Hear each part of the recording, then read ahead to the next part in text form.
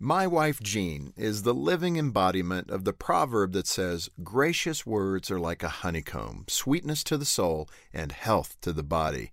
Every time I call her on the phone, she answers with a delightful tone that lets me know she's glad to hear from me. She reminds me that I'm loved and encourages me when I'm having a stressful day. Her positivity lifts me up. It's not easy to speak words of blessing if you weren't taught to do that growing up. Maybe instead of using humor to connect with people, you learned how to cut people down. Instead of sharing your disapproval constructively, you learned to speak harshly.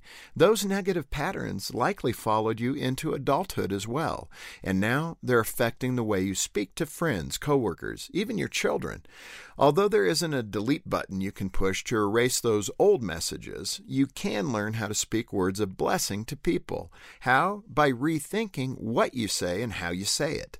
You can accomplish both of those goals by filtering what you say through the acronym THINK. THINK. Before you speak, ask yourself, is what I'm saying true? Is it helpful? Is it inspiring? Is it necessary? And is it kind?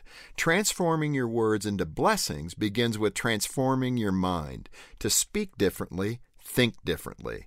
As you do, your words will become gracious and a sweetness to the soul. For Focus on the Family, I'm Jim Daly.